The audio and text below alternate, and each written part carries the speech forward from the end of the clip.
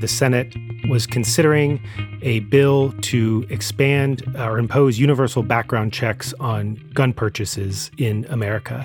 This was in the wake of the Sandy Hook massacre. It was a bipartisan bill. It was sponsored by Senator Joe Manchin of West Virginia and Senator Pat Toomey, a Republican of Pennsylvania. It had near universal support in terms of public opinion. That's Adam Gentleson, author of the recent book Kill Switch. He's advocating for repeal of the Senate filibuster. That's the procedural tool by which any U.S. senator can delay voting on a bill. But in doing so, they also increase the number of votes needed for passage from 51 to a much more difficult-to-reach 60-vote level. This was a very centrist, moderate policy. Many would argue something that didn't even go far enough to address the massacre of 20 first graders with an assault rifle in their classroom. And it failed in the Senate on a filibuster, but not the kind of filibuster that people think of when they think of the filibuster. There was no Jimmy Stewart moment. There was no great speech on the Senate floor.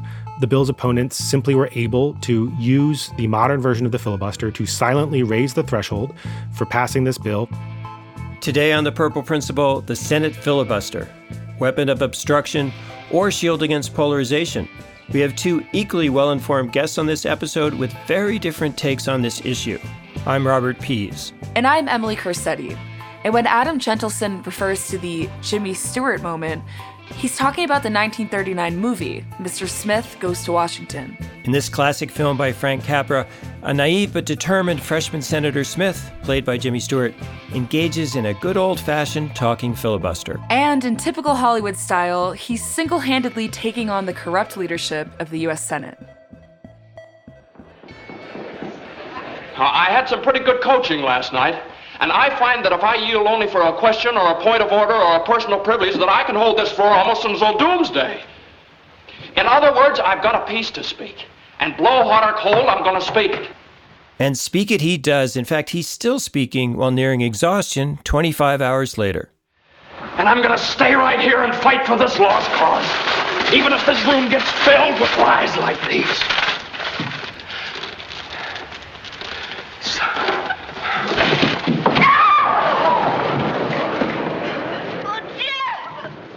But this being La La Land, Mr. Smith turns the tide even while passed out, when the corrupt Senate leader confesses his crime.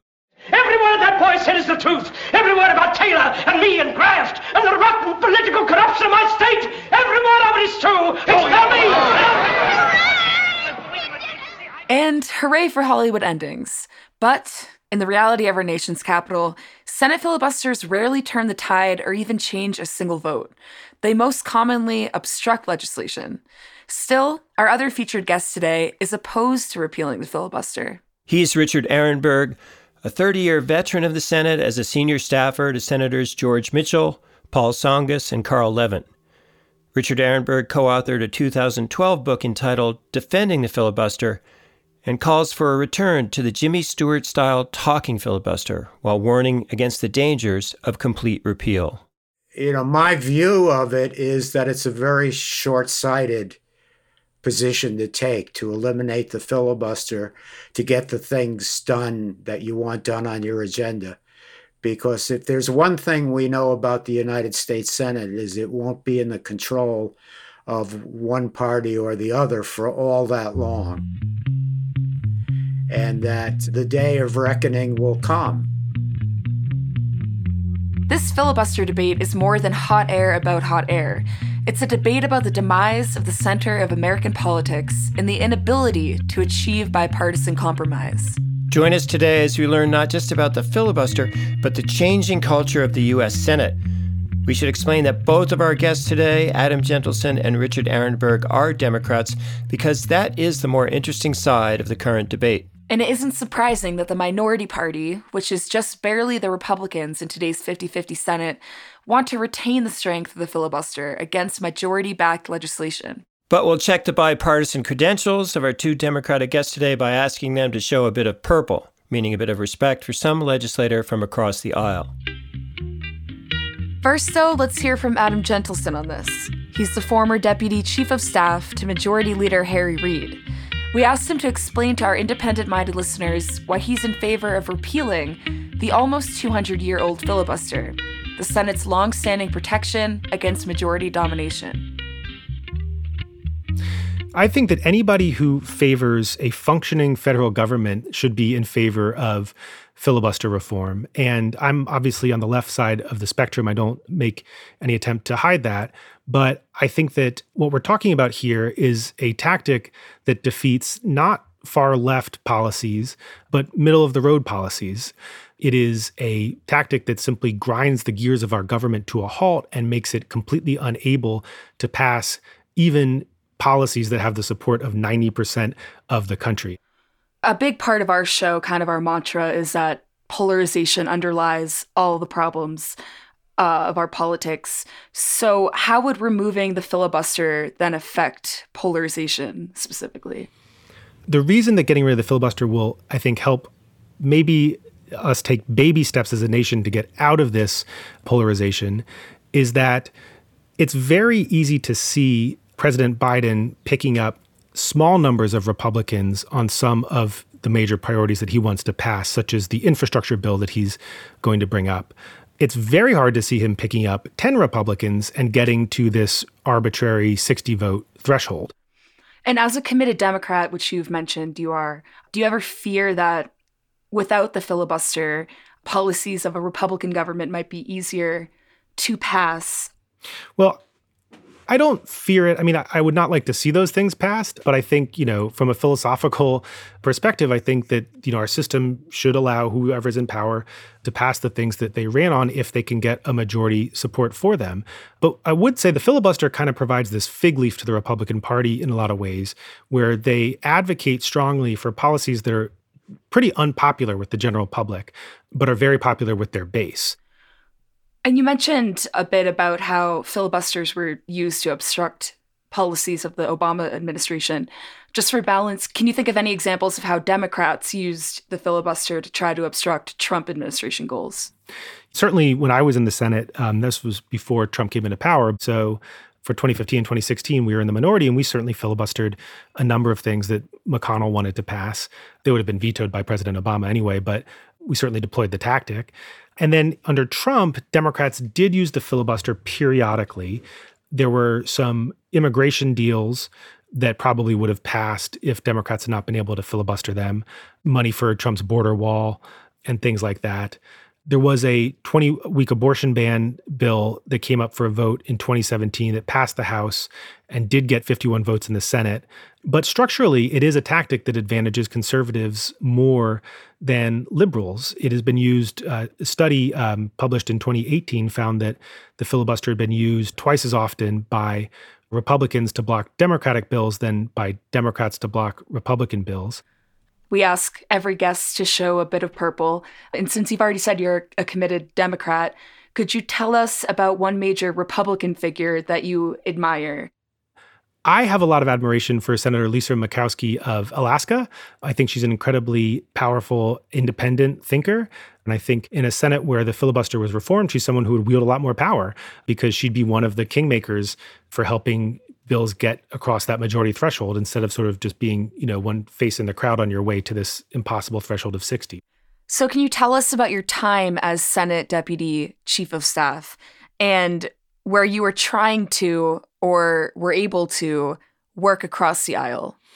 Yeah, absolutely. So, I come back to the background checks bill because that was, certainly a bipartisan bill. It's unfortunate that it got blocked, but I still see that bill itself as an achievement. That was 2013. Later that year, we passed a bipartisan immigration reform bill through the Senate. And unfortunately, it died in the House of Representatives. And that was true for a lot of the legislation that we passed during that time. I was also there for the repeal of Don't Ask, Don't Tell in 2010.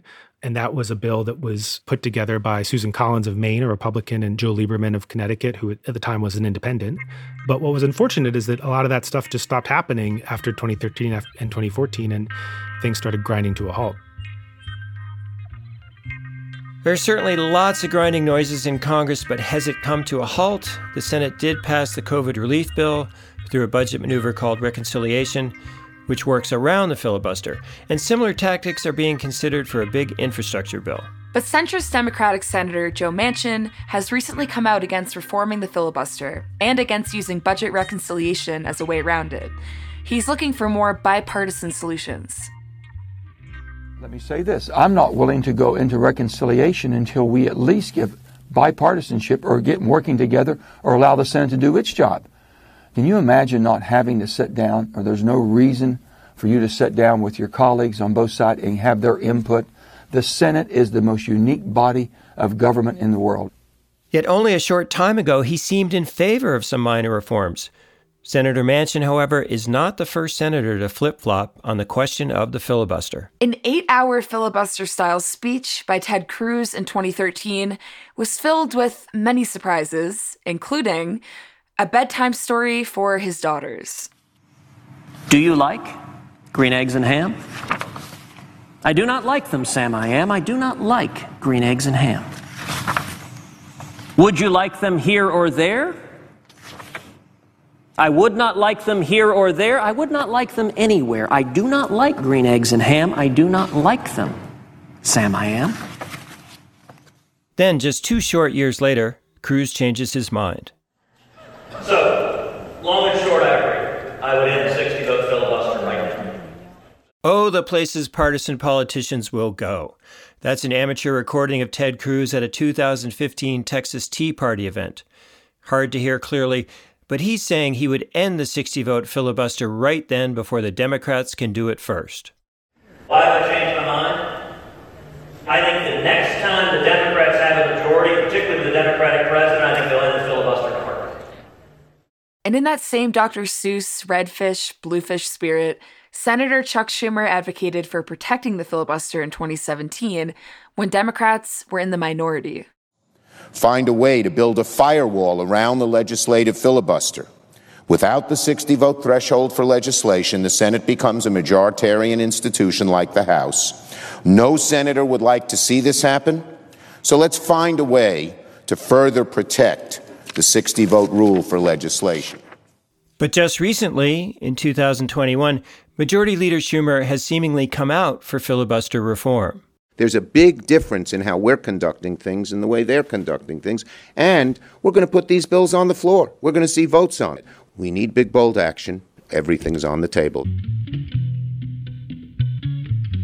Notice a pattern here?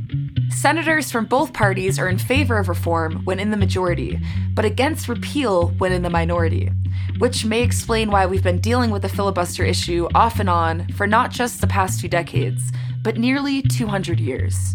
Our next guest, Richard Ehrenberg, would argue that's kind of how the founders intended things.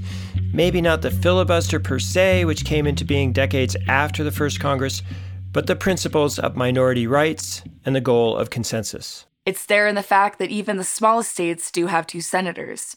And it's there again in the 2/3 majority needed to override the presidential veto. Let's hear from one of the most informed voices on the history of the Senate, Richard Ehrenberg, a longtime Senate staffer, co-author of Defending the Filibuster, and now a visiting professor at Brown University. We start by asking him if he felt hyperpartisanship creeping into the U.S. Senate during his 3 decades as a Senate staffer. Oh, yes, no question. I mean, from the time when I first got to Capitol Hill in the late 1970s until I retired from the Senate staff in the beginning of 2009, there was very definitely a change virtually year over year. You know, a couple of decades ago, if you looked at that milling around on the floor, it would have been totally mixed in terms of party label. You know, it's so polarized today that you could draw a line down the middle of your screen and all of the Republicans will be to your left, ironically, and all of the Democrats will be to your right. And it's something that concerns me very deeply. Nonetheless, it's still not as marked. It's not as deeply true of the Senate as it is of the House. So what I'm really getting to is if you think that excessive partisan polarization is the disease. Eliminating the filibuster is going to exacerbate, not solve that problem. You mentioned in your book that historically most senators did not come up to the Senate through the House, but then the Gingrich, as in the Newt Gingrich senators, came up from the House to the Senate. We just did an episode about former Speaker of the House Gingrich and his role in elevating partisanship. So tell us how that changed the way things worked. Well, I think they were a part of the change. I mean, I think we've seen the development of greater and greater partisan polarization, but I think that's contributed to by the election of many more House members to the Senate, because they've cut their teeth in a majoritarian body, and because it's a much more partisan and polarized environment in the House. Let's talk now about your 2012 book, which you co-authored, Defending the Filibuster. And you wrote at that time, the filibuster has been abused, but reform efforts can be dangerous, and a balance needs to be maintained between consensus and protecting the minority. Is that still your view today, about a decade later? Sure. Yes, it is. Of course, the abuse, if anything, has worsened. But nonetheless, I still believe that the filibuster plays a very important role in making the Senate the body that it is, and that's a positive role. But because of the abuse of that tool, there are certain reforms that I support. Well, let's talk then about your recent Wall Street Journal piece with former Senator Carl Levin. If we're understanding that correctly, it seems to be supportive of perhaps a return to the talking filibuster, where people have to really go on record and show why they're opposed to something. Is that your position now? Basically, yes. I mean, I think that, the talking filibuster is often characterized as a reform step that might be taken. The leadership under the existing Senate rules can cause that to happen. And as we argued in that Wall Street Journal piece, I think it should happen in the current circumstance. And one of the reasons that I'm for that is because I think that when the Senate is engaged in that kind of battle, that energizes the media. And so if you have a circumstance, as I think progressives currently believe they have, where they have agenda items which are broadly popular on a bipartisan basis in the electorate, creating the media attention and so forth, ought to put great pressure on those who are simply obstructing a popular proposal. Well, you mentioned progressives at this moment seem very much in favor of repealing or revoking the filibuster. And we had another interview with Adam Gentleson, who's written this book, Kill Switch, lays out a very persuasive, historical case. Sure. But it's a good book. But you also have a phrase in your book about the dangers of stealing the keys to the bulldozer, I think you put it. So what would you say to progressives about how much damage the bulldozer can do when keys change hands?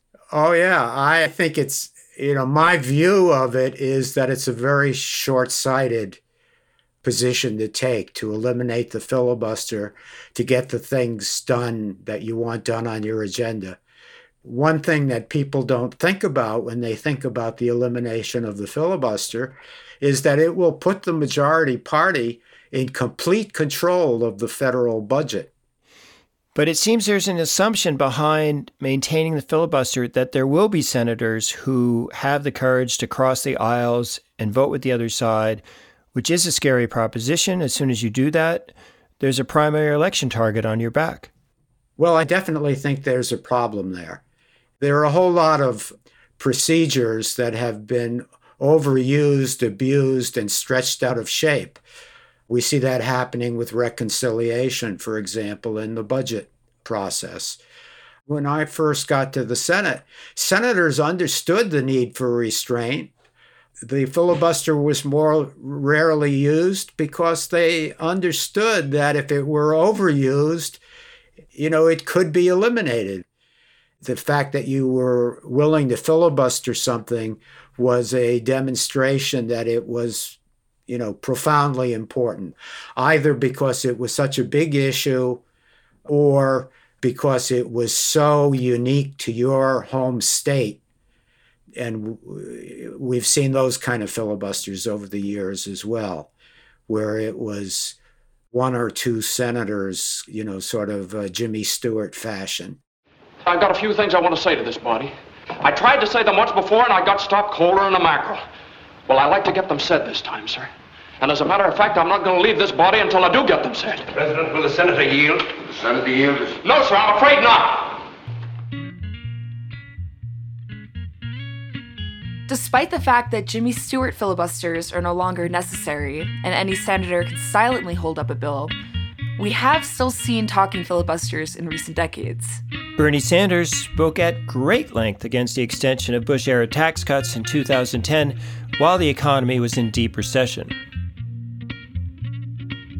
You can call what I'm doing today whatever you want. You can call it a filibuster. You can call it a very long, record-breaking $13.8 trillion national debt. Enough is enough, that it is absurd. So, Mr. President, I am here to take a stand. And Senator Rand Paul conducted a 13-hour filibuster of John Brennan's nomination to CIA director in 2013. The cause here is one that I think is important enough to have gone through this procedure. I sit at Henry Clay's desk, and they call Henry Clay the great compromiser. People think that some of us won't compromise. There are many compromises. There are many things I'm willing to split the difference on. But the issue we've had today, I think, is one that we don't split the difference on. For another 12 hours to try to break Strom Thurmond's record, but I've discovered that there are some limits to filibustering, and I'm going to have to go take care of one of those in a few minutes here.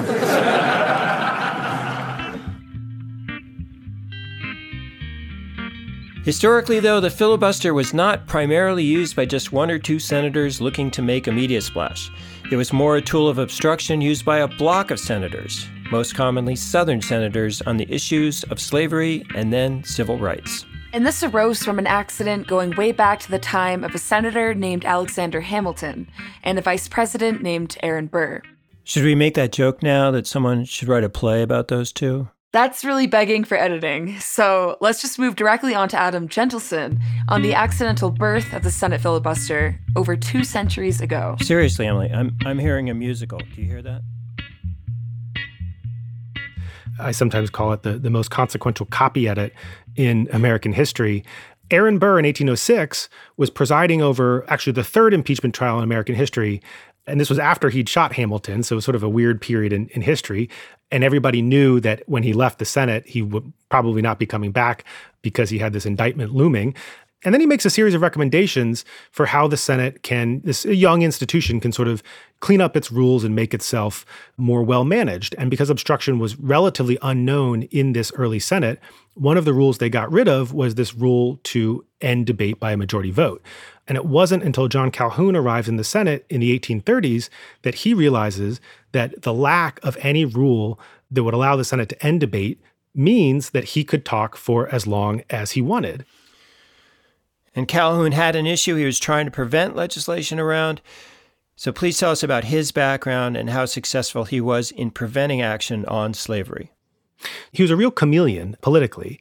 He actually started his career as a strong Federalist and advocate of a strong national government. Of course, we know him as the father of nullification and sort of the spiritual grandfather of the Confederacy. And this was a period where you had many issues that were not ostensibly about slavery, but were really about slavery because they were fundamentally about the balance of power between the North and the South. And so one of the first filibusters that Calhoun wages is against an 1841 bill to establish a second bank of the United States. This was Calhoun sort of bringing into existence what we would consider sort of identified as a talking filibuster, the Jimmy Stewart style, standing on the floor, giving this extended defense, and doing it in the name of minority rights. But of course, the minority that he was talking about was not a vulnerable population in need of protection. It was the planter class of the South. And there's another important figure that perhaps not a lot of Americans know about, and that is Richard or Dick Russell. Yeah, so this is in the Jim Crow era. Richard Russell comes to the Senate in the 1930s, and he quickly establishes himself as the de facto leader of the Senate. He controlled the Southern bloc, which was the most powerful bloc in the Senate of about 20 senators. He knew the Senate rules like nobody else. And he dedicated himself to innovating and wielding the filibuster exclusively against civil rights bills. And this is when the filibuster went from the talking filibuster that we know, or started as transformation from the talking filibuster, to the ability to impose a threshold of a supermajority on bills. And that was the work of Richard Russell and the Southern Bloc. And they did it explicitly in the name of white supremacy. And then finally, that long saga of civil rights obstruction, that's finally broken after 80-something years or so of inaction. And there's an unlikely alliance in that. So tell us about how that particular 1964 filibuster is finally broken. Yes, so this is a fascinating episode. I'm actually going to back it up to 1957 because another chameleon in this act was Richard Nixon.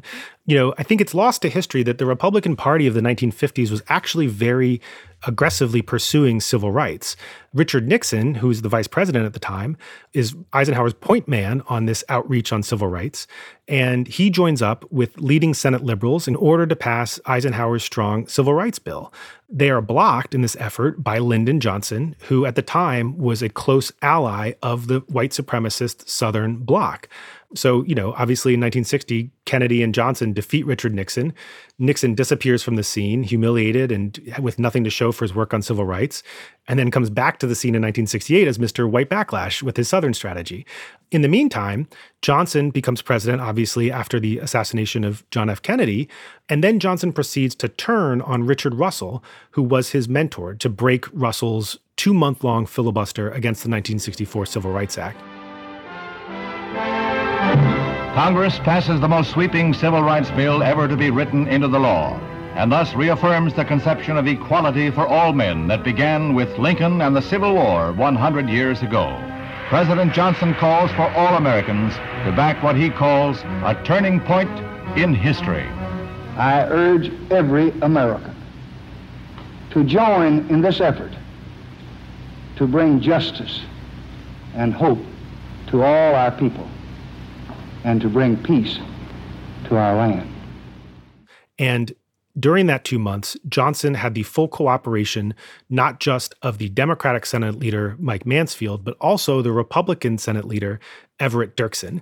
And I think you look at politics today, and it's pretty hard to imagine President Biden ever having the cooperation, not just of Chuck Schumer, but also Mitch McConnell to break a filibuster. So it was a monumental effort. Should it take monumental efforts to pass legislation supported by the vast majority of Americans?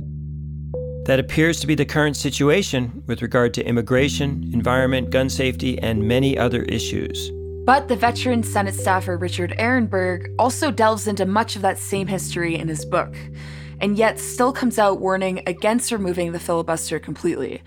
Or, in his words, losing the keys to the bulldozer. And that's because, in his view, the Senate is the last and perhaps only hope for any bipartisanship in our political culture and process. So we asked him to show a bit of purple, the color of compromise, and tell us about some of the Republicans that he had worked with during his 3 decades as a senior Democratic staffer. Well, there are a lot of them, but, you know, one of the easiest ones to pick and bring to mind is John McCain, who I had a fair amount of interaction over the years with, and, you know, always found him somebody that was very principled. But, you know, when I first got to the Senate, somebody that I also respected, somebody like Barry Goldwater, who, before I got to Washington, I'd always thought of him as slightly crazed, you know, but, you know, certainly probably the most conservative member of the Senate at the time that I got there. And he frequently worked across the aisle with Democrats. Or to point to an example on the other side, Ted Kennedy, who had made a whole career of working out a lot of bipartisan solutions. So what we really want is for the parties to be willing to come to the table. And in 2005, that even happened on the filibuster, by the way. We had the Gang of 14, 7 Democrats and 7 Republicans, and they came together to save the filibuster in 2005. Yeah, and more recently, there appeared to be some bipartisanship in reviving talks on COVID relief, I believe involving Senators Manchin, Collins, Murkowski. Yeah. Well, yeah, they've been calling themselves the G20, I think, or, they're a gang of 20, and, the math kind of works, and there's some hope in that.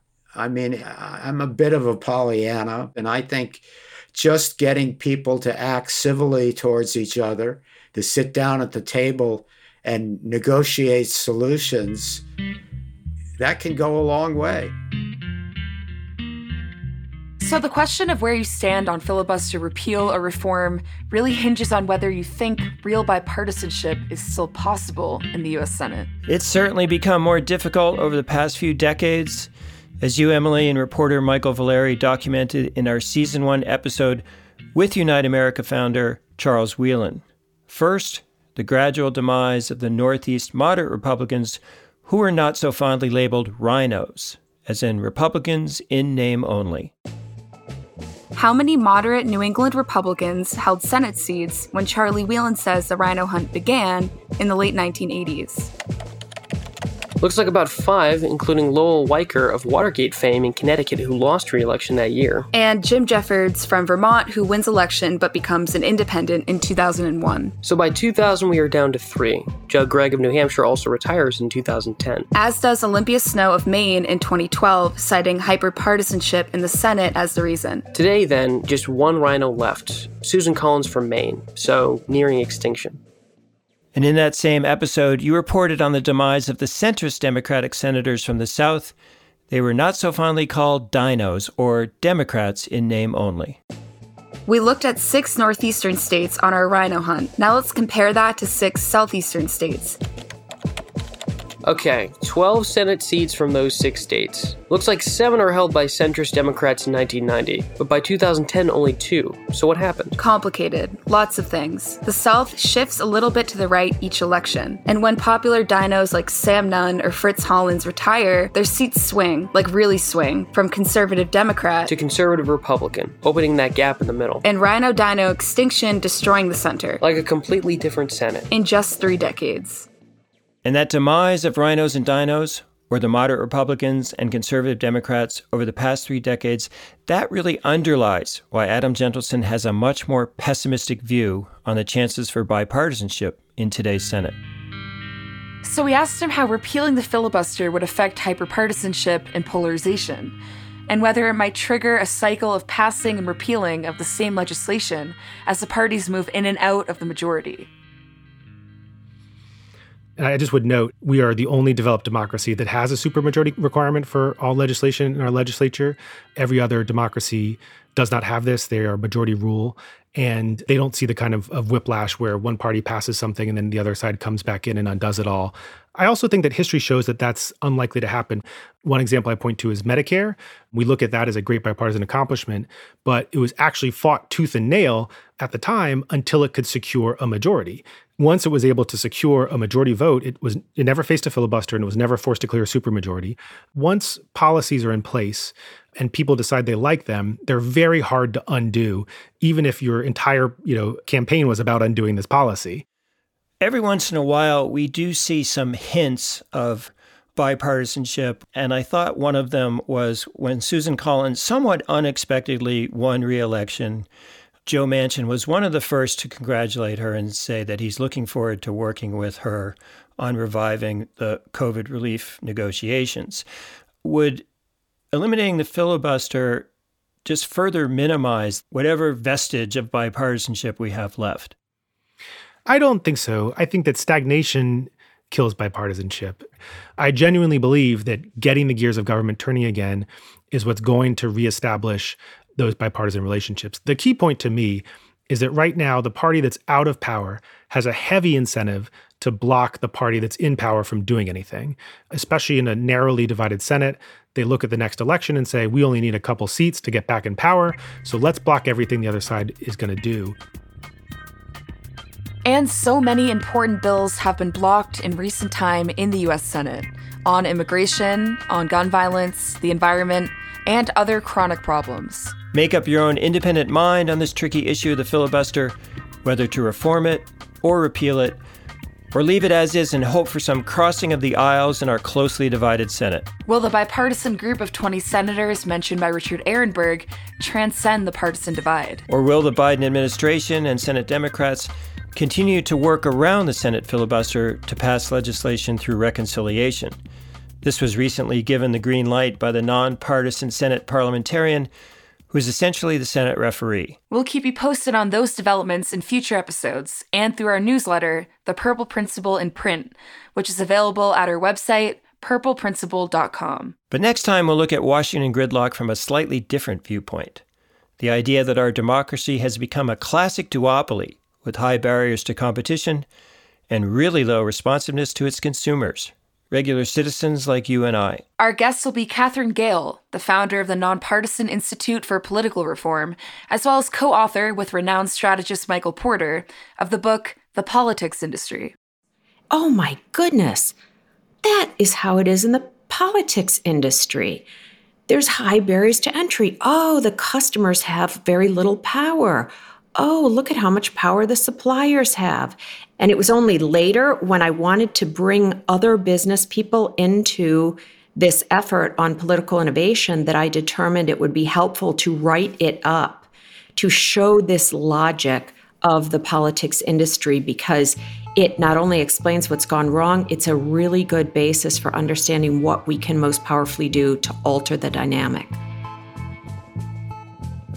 Join us then, share us on social media, review us on Apple Podcasts, and contact us through our website audio recorder with any feedback or ideas you have for the show. This has been Robert Pease and Emily Crissetti for the Purple Principle team, Allison Byrne, producer, Kevin A. Klein, senior audio engineer, Emily Holloway, research and outreach, Dom Scarlett, research associate. Original music composed and created by Ryan Adair Rooney. The Purple Principle is a Fluent Knowledge production.